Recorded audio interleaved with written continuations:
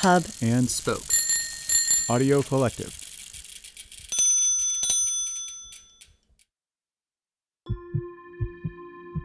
We can have the future we want, but we have to work for it.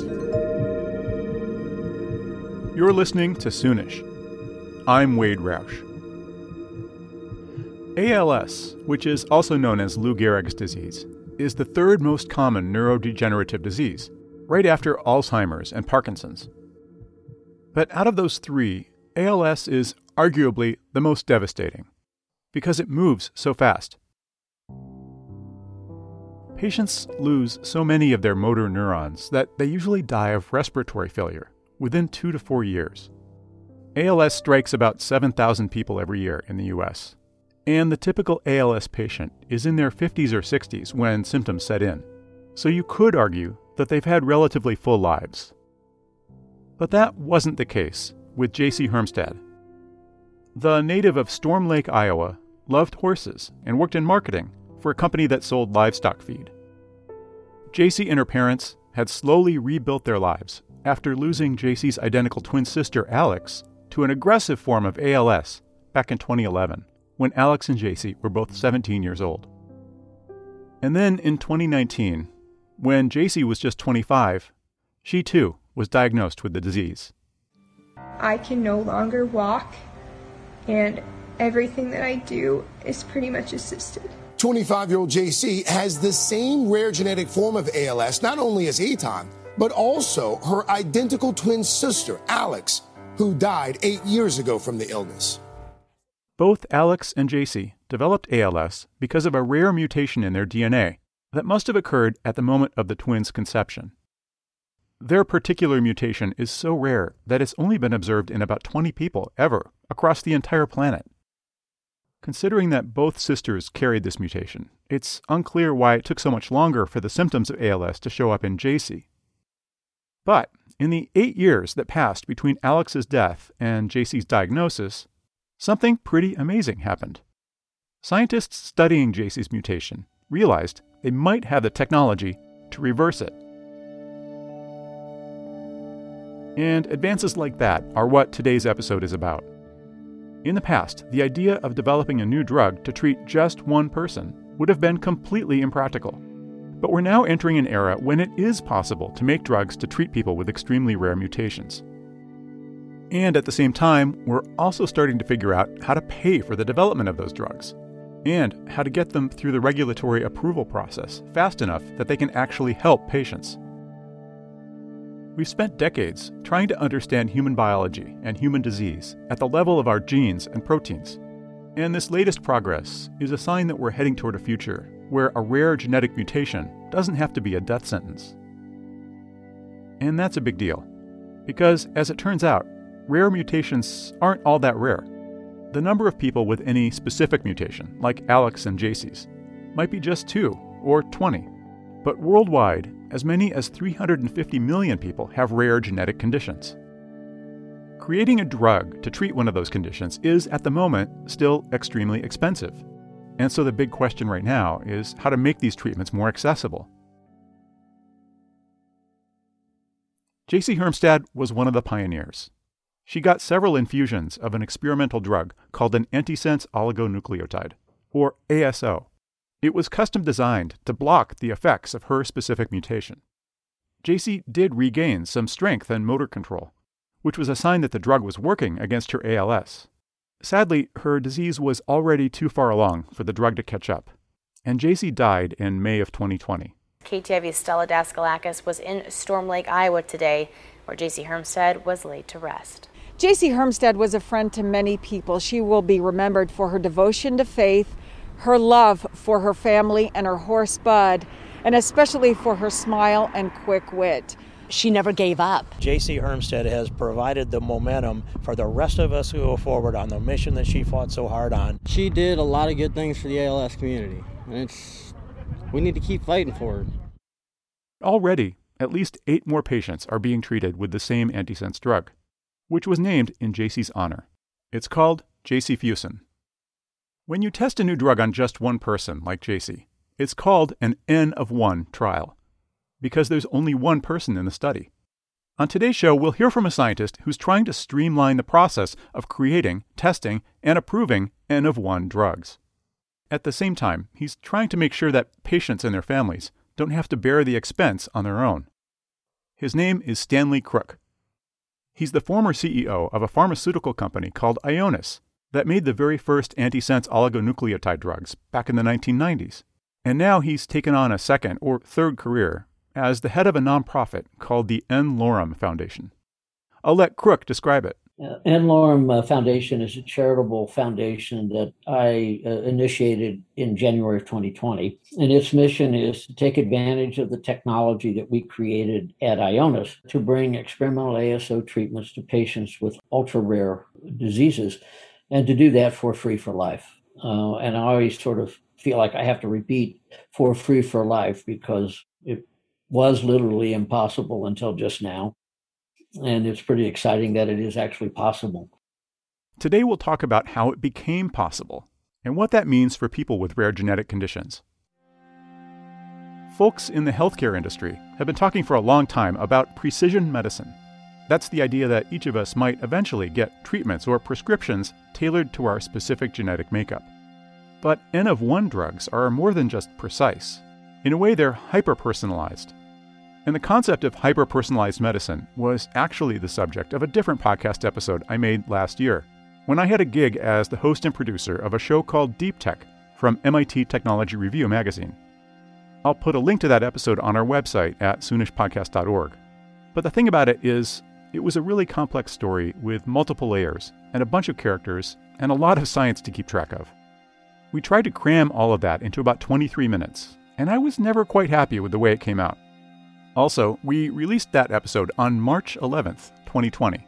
And as you might remember, that was the day the World Health Organization declared that the COVID-19 outbreak was a global pandemic, and much of the US went into lockdown. If you're worried about a viral plague with an N of thousands or millions, you're probably not in the mood to hear about problems that have an N of 1. So I don't think a lot of people even heard that episode. You don't get many do-overs in life. But for me, the opportunity to talk with Stanley Crooke was one of them.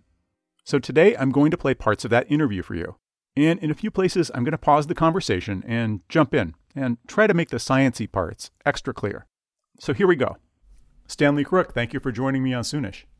It's great to be here, and I'm looking forward to the interview. Can you briefly define what an ASO is for us? Yes, maybe it won't be quite as brief as you'd like, but let's begin with traditional drug discovery. Traditional drug discovery uses small molecules to bind to proteins that do the work of the cell. And that's, the source of most of the medications that people take today still. And it really hasn't evolved dramatically in decades. Antisense technology is absolutely different. With antisense, we focus on creating short, chemically modified genetic material designed to interact with the RNAs that produce the proteins that do the work of the body. And then after that, we've now learned how to design ASOs after the binding to RNA to do a wide variety of different things. And so the technology is quite versatile. Okay, here's the first pause. Antisense is an extremely cool idea. But if you don't remember all the details about genes and proteins from your high school or college biology class, you might not realize just how cool it is. So here's a refresher. As Stan Crooke said, it's proteins that do all the work in our cells. They build things. They move stuff around. They carry important signals inside the cell and between cells. They're essential to everything that happens in our bodies. Proteins can do thousands of different jobs because they all have different three-dimensional shapes. For instance, the most famous proteins in the world right now are probably the spike proteins on the outer shell of the coronavirus. The shapes of those proteins allow them to fit like a key into certain receptor proteins on the surface of human cells, and that's how the virus breaks into our cells and starts replicating. Now, every protein is actually a string of thousands of small molecules called amino acids. And together they fold up into a ball or a lump or a kind of gooey mess with a specific pattern of bumps and grooves and protrusions. The exact shape a protein folds up into is determined by the sequence of amino acids in the chain. So what determines that sequence? Well, that's where DNA and RNA come in. Our DNA hangs out in the nuclei of our cells. And it's basically a twisted ladder, where each rung on the ladder is a pair of nucleotide bases.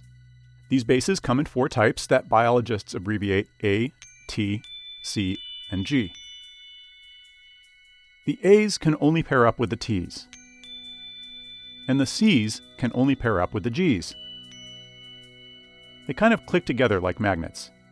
That means the 2 sides of the DNA ladder are complementary. If you split the ladder down the middle, each side would carry all the genetic information needed to recreate the other side, or to direct the work of the cell. In fact, when a cell needs to make some new proteins, all it has to do is temporarily unzip the DNA down the middle and copy out the sequence information from one half of the ladder into an information carrier molecule called messenger RNA. This RNA leaves the nucleus and floats out into the cell, where it becomes the blueprint for building a protein. Now, billions of years ago, the process of evolution here on Earth settled on a coding system where it takes exactly 3 DNA or RNA bases to specify one amino acid. For example, when the machinery of the cell sees the sequence CCT, it translates that into an amino acid called proline. The sequence CTT codes for the amino acid leucine, and so on. There are 20 amino acids in all. Now here's where this super sciencey digression connects back to rare genetic diseases, like the form of ALS that afflicted Alex and JC. If there's even a single mistake in the gene that specifies a protein, it can totally mess up how the protein folds, and that can keep it from functioning. To take one completely not random example, there's a human protein called FUS that normally helps to repair damaged DNA in the nucleus. At one crucial spot in the gene for FUS, Alex and JC's DNA had a T instead of a C. So, what should have been a CCT codon for making a proline amino acid became a CTT codon for leucine. That's called a missense mutation, and it meant that the FUS protein in their cells couldn't fold correctly. So not only could FUS not do its job of helping with DNA repair, but even worse, the FUS molecules clumped up into these horrible little blobs called aggregates that are thought to be toxic for neurons. Now here's where antisense drugs come in, and you're about to see how brilliant they are. A messenger RNA molecule is like one half of the DNA ladder. So if you design a synthetic RNA with the complementary sequence of bases, like a C for every G and a G for every C, it would click in with that messenger RNA and keep it from being translated into a protein. In biology lingo, the original messenger RNA is called the sense molecule, and the complementary drug molecule is called the antisense version. Now, I wrote my first story about antisense technology back in 1997 when I was just a baby science reporter. At that point, Ionis was already 8 years old. So this whole idea isn't exactly new, but it took a very long time for people like Stanley Crook to figure out how to make it all work. Even as a student, I felt RNA was going to be a much better place to make drugs. And so when the opportunity appeared to be possible, then I founded Ionis. And I'm fond of telling this story. It's a bit apocryphal, but generally close to the truth. I told venture investors at the time that nothing was known about the technology, that the probability of success was close to zero, too small to measure, and that it would be at least 20 years and $2 billion before I knew. Turned out, maybe 20 years and maybe $2.5 billion for I knew, and probably 25 years before I think what we had accomplished has become more generally accepted. And that didn't drive them screaming from the room somehow? What I've learned in my life is that big dreams are captivating. And generally, people, whether they're investors or scientists or physicians or business people, would like to do good with their money. Not just make money, but do good. So it was a big dream. And as it happens, I guess I'm not terrible at selling a big dream. Year after year, Crook and his team at Ionis kept chipping away at the problems with antisense. One challenge was designing a backbone molecule that could carry any desired antisense message into the cell. Another challenge was figuring out which parts of the mutant RNA you should block to stop it from making a defective protein. Finally, researchers had to figure out how to actually get their drug molecules into cells and how to make them stick to their RNA targets, all without causing horrible immune reactions. And they had some big wins along the way. In 2013, the FDA approved an antisense drug that blocks the production of LDL cholesterol. It works by binding to the messenger RNA for the protein ApoB, which is the main component of LDL. That's a big deal, given that millions of people suffer from high cholesterol. But it wasn't until 2016 that the story turned in a direction that would be crucial for people with much rarer conditions, like JC's form of ALS. 2016 is when the FDA approved Spinraza. It's an antisense drug from Ionis that treats a muscle wasting disease called spinal muscular atrophy, or SMA. I'm going to tell you about SMA, and it's going to sound like another science digression, but trust me, it's worth the time. It turns out there's a protein in our motor neurons called SMN that's crucial for their survival. In fact, SMN means survival for motor neurons. Thanks to an accident of evolution, all humans have 2 copies of the gene that makes SMN. But the second copy of that gene is defective in everyone, and it makes a truncated version of SMN that can't do its job. People with SMA also have a mutation in the first copy, which means their neurons don't have any functional SMN at all. Researchers at Ionis figured out that they could use an antisense drug to repair the messenger RNA from the defective second copy of the gene so that it makes a full-length version of the SMN protein. They called that drug Spinraza, and today it's being used to treat thousands of children and adults with spinal muscular atrophy, which, once again, is a big deal. But what was even cooler, for the purposes of our story, was that the backbone of the Spinraza molecule turned out to be incredibly versatile. It was like an electric drill, where you could insert any type of drill bit, except in this case, the bit is the exact sequence of antisense RNA that you need. Was it deliberate, or was it more accidental that the Spinraza molecule turned out to be so adaptable? And I'm just curious whether that was a happy accident, or was it designed that way to some extent? It was absolutely designed. That was one of the reasons to do this. And so that the technology is efficient, but it's also portable. We know the rules. It's really very simple. If you know the rules, you can do the work. And if you don't know the rules, you spend your time in the dark hoping. So spinal muscular atrophy, or SMA, the disease that Spinraza was developed to treat, is not an ultra-rare disease. So can you pivot a little bit and explain what the ultra-rare disease landscape looks like? So how long have we known that there are lots of diseases out there where there might be only 1 or 5 or 10 people in the whole world with a specific mutation causing their specific problem? You know, that was learned almost as soon as the Human Genome Project started. It's entirely to be expected. Mutations happen all the time. You have a whole bunch of systems in your body to try to correct them, but it's not a fail-safe. Otherwise, we'd live forever. That was understood. What was not understood was the scale of the problem. And as more humans were sequenced, it became more and more apparent that there might be a single patient with a mutation, but there are millions of patients with unique mutations. And even within a disease that's well-defined, with a name, for example, there are unique mutations in that patient population that can't be served with the medicine that typically produce benefit in those patients. And so those two things came together to demonstrate that this was a large and growing patient population that needed an entirely new solution, or there was no hope that we were going to be able to help them. Was there a specific moment when it first hit you that ASO drugs, similar to Spinraza, might be customizable for these N of 1 patients? And can you kind of go back and tell that story?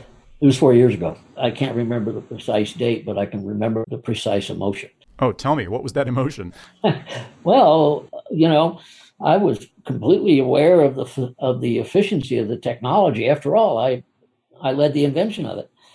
But it hit me that I could actually make a medicine for an individual patient, and I could do it probably cost effectively enough that I could give it away. And that was a stunning event for me. You know, I've been in the drug discovery and development business for a lifetime, and it was inconceivable to me that would ever happen. And so I realized that, and then the question shifted, right?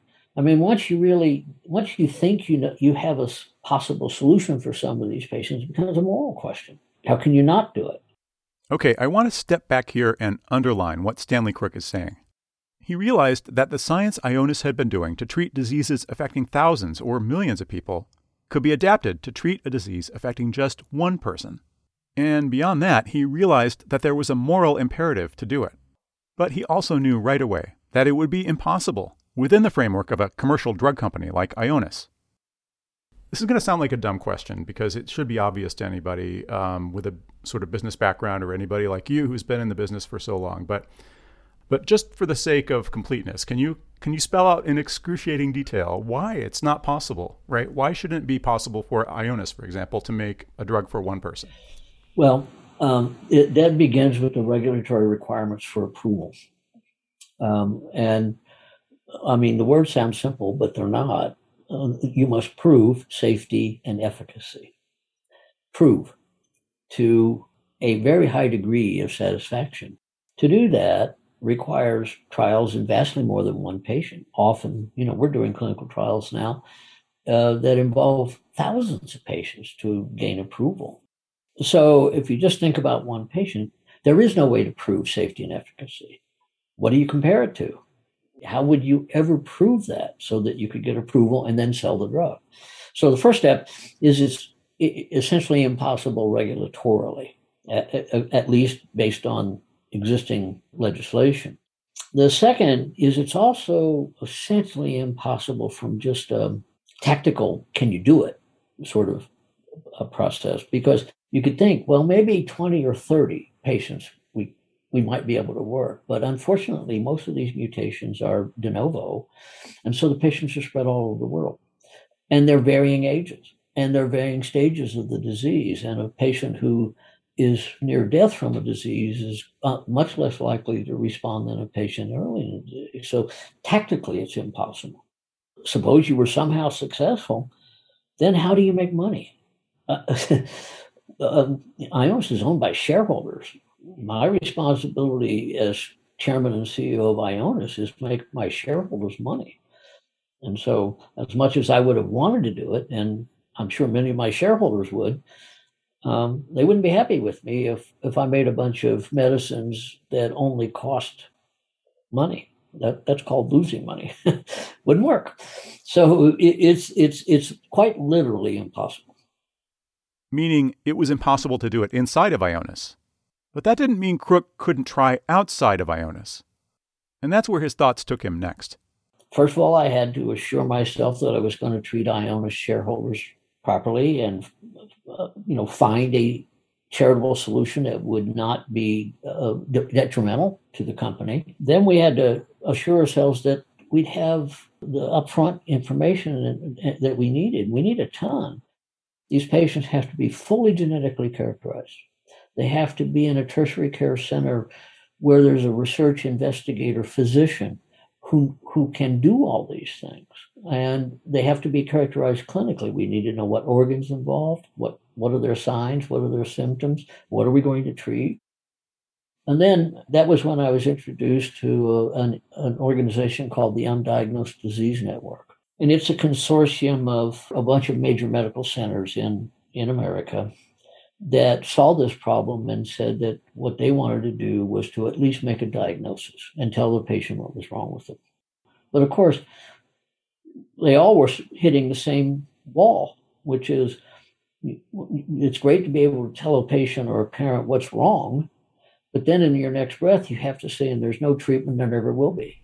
And just to connect the dots here, you're saying a lot of the undiagnosed diseases that this network was helping to diagnose turn out to be single point mutations. They turn out to be caused by a single nucleotide that's been misprogrammed basically during reproduction. It's a unique mutation. It's not necessarily a single nucleotide mutation.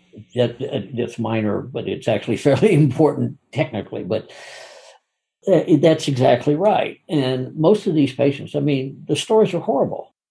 Even with a patient with a disease that's got a name, typically, because they're so rare, no one ever sees them. These patients spend if they live, 3-4 years just trying to find what's wrong with them. And then at the end of that, to hear there's no hope. And so I developed a collaboration with the UDN. And then the final piece was the FDA. There are no policies that contemplated this. There's no legal basis. and so this, creates incredible policy issues for the FDA. So I introduced the concept to the senior leaders of the division, the drug division, and they were very rapidly positive and constructive. Then I had everything in place and we started. And we had 2 investigators that we were helping get ASOs for patients. One was Tim Yu, and he was taking care of a baby with Batten syndrome named Mila. More important to us was Neil Schneider at Columbia, who was taking care of a pair of twins who had what's called a FUS mutation ALS. FUS mutation, very rare, and it produces extremely aggressive ALS, typically from symptom onset to death is a few months. I'll just step in here to note that the twins Stan is talking about were Alex and J.C. Hermstead. And so we had the opportunity to help these investigators get medicines, and that gave us the opportunity to work with the FDA. And again, we learned that even before any real guidance is issued, the FDA was willing enough to work to make it possible. Then, of course, it became obvious that it was doable. Now I just needed to fund it. Before we talk about funding, I just want to jump in to underscore this point about regulation. Crook makes it sound like it was an easy thing to finesse. It's anything but. The FDA has a very big and important job. It's to make sure that no one gets a drug until it's been shown to be both safe and effective.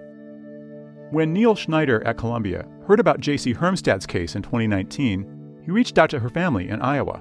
He told them that he thought he could build on Ionis' work to create an antisense oligonucleotide that would block the production of mutant FUS in her cells. The problem was that the FDA wouldn't let Schneider actually try that treatment on J.C., since it hadn't been tested for toxicity, let alone efficacy. There is a so-called right to try law on the books at the federal level that allows access to experimental therapies for patients who are otherwise terminally ill. But that law only applies to therapies that have already completed their phase 1 clinical trials. That's the phase where manufacturers study a drug's safety and determine the best dosing regimen. J.C.'s parents went into action, and they started a petition to get the FDA to let J.C. get the new ASO drug anyway. They even persuaded their local member of Congress, Iowa Republican Steve King, to write a bill to force the FDA to grant an exception just for J.C. The bill never came up in the House, but thanks to King, Iowa Senator Chuck Grassley and even Nancy Pelosi joined the campaign to pressure the FDA, and eventually the agency agreed to let J.C. get the drug as soon as the basic toxicology studies were complete. Crook thinks that was a big step along the way to making N-of-1 drugs more available. How do you approach the FDA and get them thinking in a different way about, whether it even makes sense to insist on the same safety standards when a drug isn't meant for millions of people, it's meant for exactly one person? And a desperate person. So it is very much outside policy and outside the mindset of regulators who, above all, want to protect patients from potential safety issues.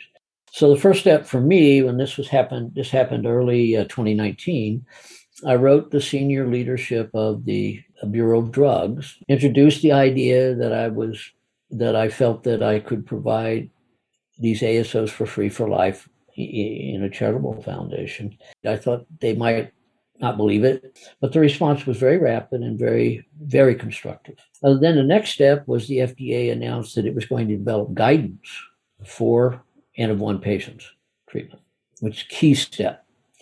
And they invited comments, and we submitted a very lengthy, very specific set of proposals. And I'm confident we'll get what we need, and whether we'll get everything we asked for, who knows.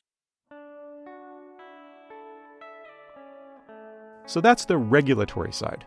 But there's still the problem of how to pay for these drugs. J.C.'s family raised a couple $100,000 on GoFundMe to help cover the toxicology studies. But Stan Crook knew that not every patient who needs an N-of-1 treatment will have the kind of community or connections needed to raise that kind of money. There are plenty of examples out there of foundations that exist to shine a spotlight on a particular disease or raise money for research for a particular disease, but I can't think off the top of my head of foundations that are set up specifically to find people with diseases and create free drugs for them. That seems like an unusual, unorthodox, and somewhat risky way to approach the question. Well, I didn't know any other way.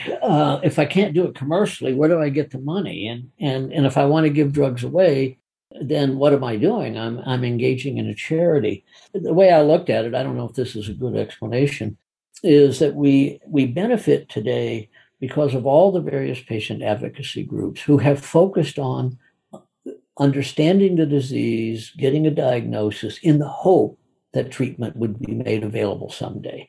And everybody knows that for that to happen often takes 20, 30 years. And in the meantime, patients progress and die. But armed with the genomic work that was going on, all of the work that many natural history studies have been conducted by these patient advocacy groups and the support systems they put together, it was an opportunity for me to take that from where they got it and move the ball across the goal line and actually make somebody better. So the only question I had really, by the time I started, because I put all the other things in place, is can I afford this? So you started out by putting in some of your own money, I guess, and some close partners also pitched in? Well, the most important collaboration was with Ionis.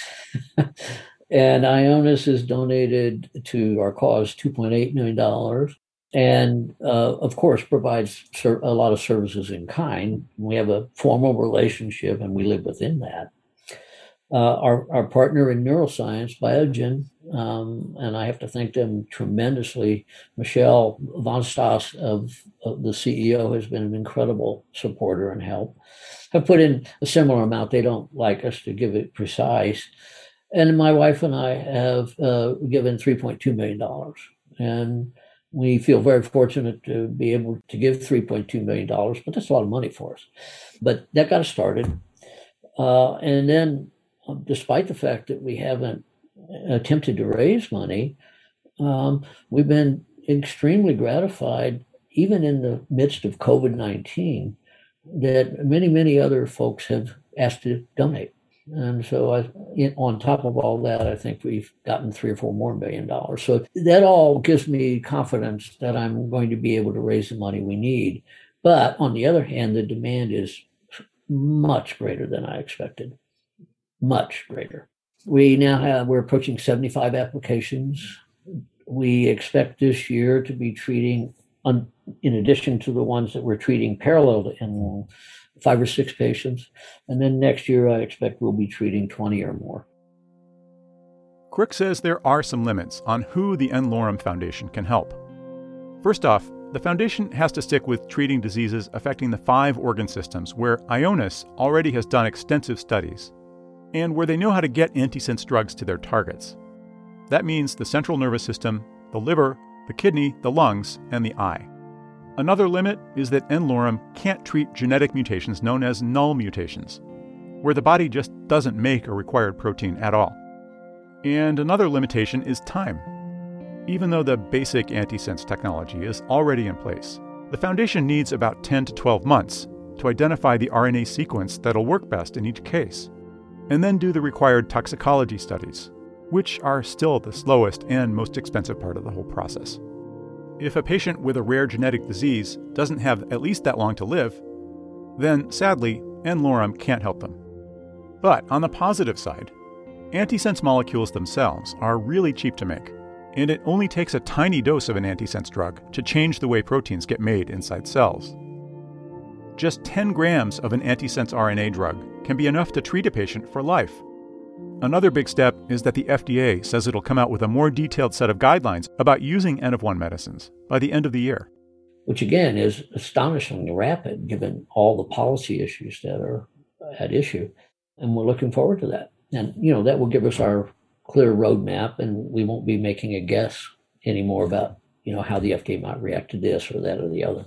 And when you get that roadmap, are you hopeful that there will be waypoints in it that allow you to either speed things up or remove costs, or both? Both. And the FDA recognizes all of that has to happen. There is no way that we can get a patient a medicine in a year or less without fundamental shortcuts. And the shortcuts would not be possible if we didn't know how these drugs are going to behave, because you wouldn't be able to convince yourself. I wouldn't be willing to treat a patient unless I did full studies. But with this technology, we know enough, and the FDA agrees we know enough, that this is possible, and still do it with quality, but of course, do it with far, far less investment in preclinical studies and far less investment in other areas. It's amazing you've made this much progress this fast. It's amazing this is possible at all. And so this next question is going to sound a little bit like looking a gift horse in the mouth, but the more you realize that these rare genetic diseases are actually not so rare, that cumulatively there are millions of such people around the world who could benefit from this kind of treatment, it starts to become sort of a question about distributive justice. And a big part of the problem is happening on the other end of the pipeline, right? There may be kids who never get their genome sequenced, or who are not treated at a tertiary medical center where there might be a qualified investigator who knows that you exist and who knows how to get in touch with you. There are just all sorts of reasons why people might fall by the wayside before you ever get to look at their case. So how do you think about tackling that bigger question of making this treatment equitable and available? Yeah, and I would add to that, we're only in the U.S., and of course, we've gotten applications from outside the U.S. And so at some point, as we get our legs under us, we will want to set up similar systems in Europe and Asia. And then there are all these patients in the undeveloped or poorly developed countries that we can't possibly even fix. What I'm doing, from my perspective, is providing a justification and a goad to the rest of the community to do better, to provide more information, to understand that these patients exist and make sure that's a part of the residency and medical school curriculum, and that people walk away, they may not know that single thing about mutations or rare diseases, but they understand they exist, so that when they see a patient they can't explain, they make the right decision and move that patient to a tertiary care center where they can be handled. And, then we have a whole set of other societal issues that will come into play here, like, care of the patients long-term and all those things. My position is I'm going to fix what I can, and then that will be a stimulus for the broader community to fix the entire problem. Do you feel that developing these treatments for ultra-rare genetic diseases is something that will never be commercializable, or is it just that we haven't solved the problem yet, and so that for now it needs to be addressed by the nonprofit realm? Yeah. Well, I'm a scientist, so I'm not going to say never. But for me today, it's inconceivable that a commercial model could ever be used for an N of 1. There are several things that probably are important to add to that. The first is, we understand, and we understood when we started n-Lorem, that we may initially find a mutation that's only been identified in one person or two people, but that may stimulate the community to look harder, and they may find patients that, number in hundreds even. Once that happens, then there will be commercial companies like Ionis and others that will jump into that and make a business of it. But that's good. That's the way it ought to be. Is there potentially a role at some point for the government to step in to either fund this work or to create incentives so that companies will undertake this work? No, not to that. I hope not. I think this is a small task. Each patient is small. So I think keeping it small is the solution.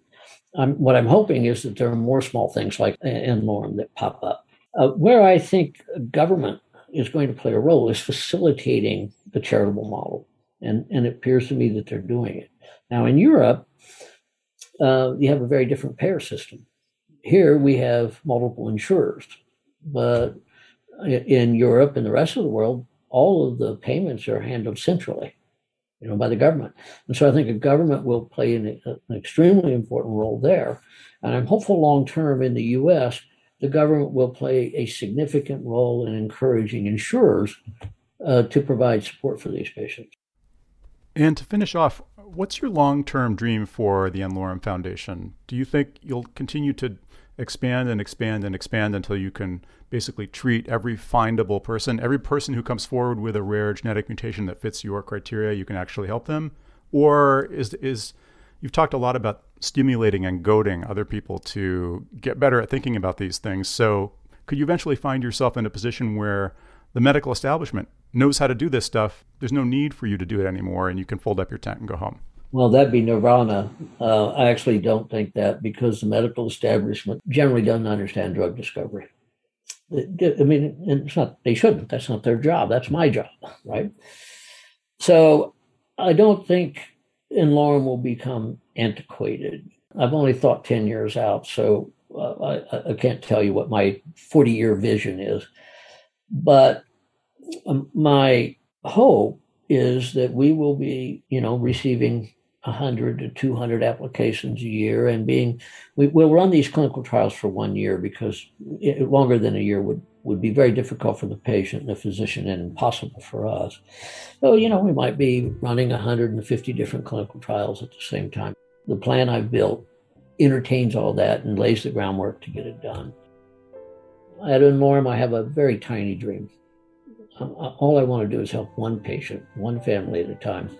If I can do that for the patients I can help, I change their world.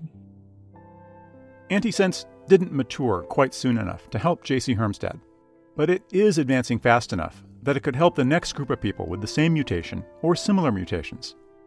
And the whole story of Antisense looks like a case where biomedical innovation is meeting up with creative philanthropy to solve a problem that affects millions of people, just one at a time. JC's story isn't over. Here's one of JC's family members talking to a TV reporter after her memorial service last May. She, with the sacrifice and the contribution she's made to ALS research, hopefully you'll run another story in the future where a cure, or there's big developments, hopefully, to help future JCs and Alexes so they don't go through what our family's gone through.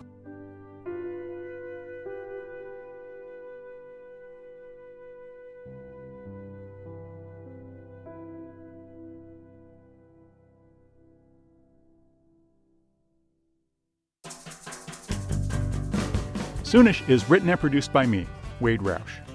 Our intro theme is by Graham Gordon Ramsay. The outro theme, and all the other music in this episode, is from Title Card Music and Sound. You can check out a transcript of this episode and links to more resources on our website at soonishpodcast.org. And you can follow the show on Twitter at soonishpodcast. You can learn more about the n-Lorem Foundation at nlorem.org.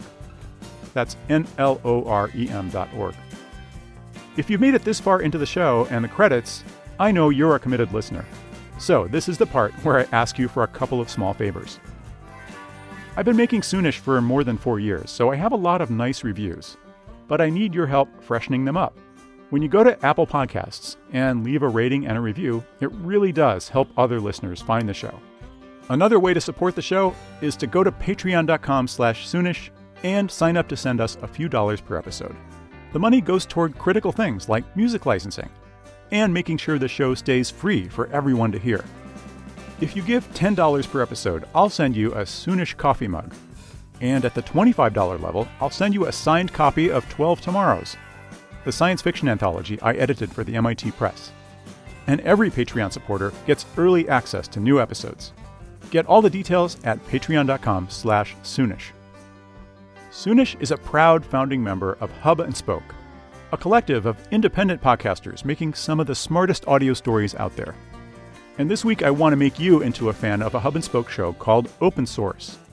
Open Source is the world's first and longest-running podcast. It's hosted by veteran newsman Christopher Lydon, and it's executive produced by Mary McGrath. And they call the show An American Conversation with Global Attitude. I really loved their recent episode about the film Casablanca. I'm Christopher Lydon. This is Open Source in Casablanca, USA, on the Warner Brothers lot in Hollywood, 1941. The hope of every Oscar season is that a movie from somewhere, anywhere, can do what Casablanca did in winning Best Picture in 1942. It was a factory product and war propaganda too. But the dialogue has poetry with goosebump feeling in it and the staying power of high art. It has more famous lines than Hamlet, delivered by... You can hear Chris Lydon's scintillating interviews with all of the day's leading thinkers and writers at radioopensource.org or on 90.9 WBUR, Thursdays at 9 p.m. And of course, you can find the podcast version wherever you get your podcasts. We're thrilled to have Open Source as part of Hub and Spoke. And you can check out what the rest of the collective is doing these days at hubspokeaudio.org. That's it for this episode. Thanks for listening, and I'll be back with a new episode Soonish.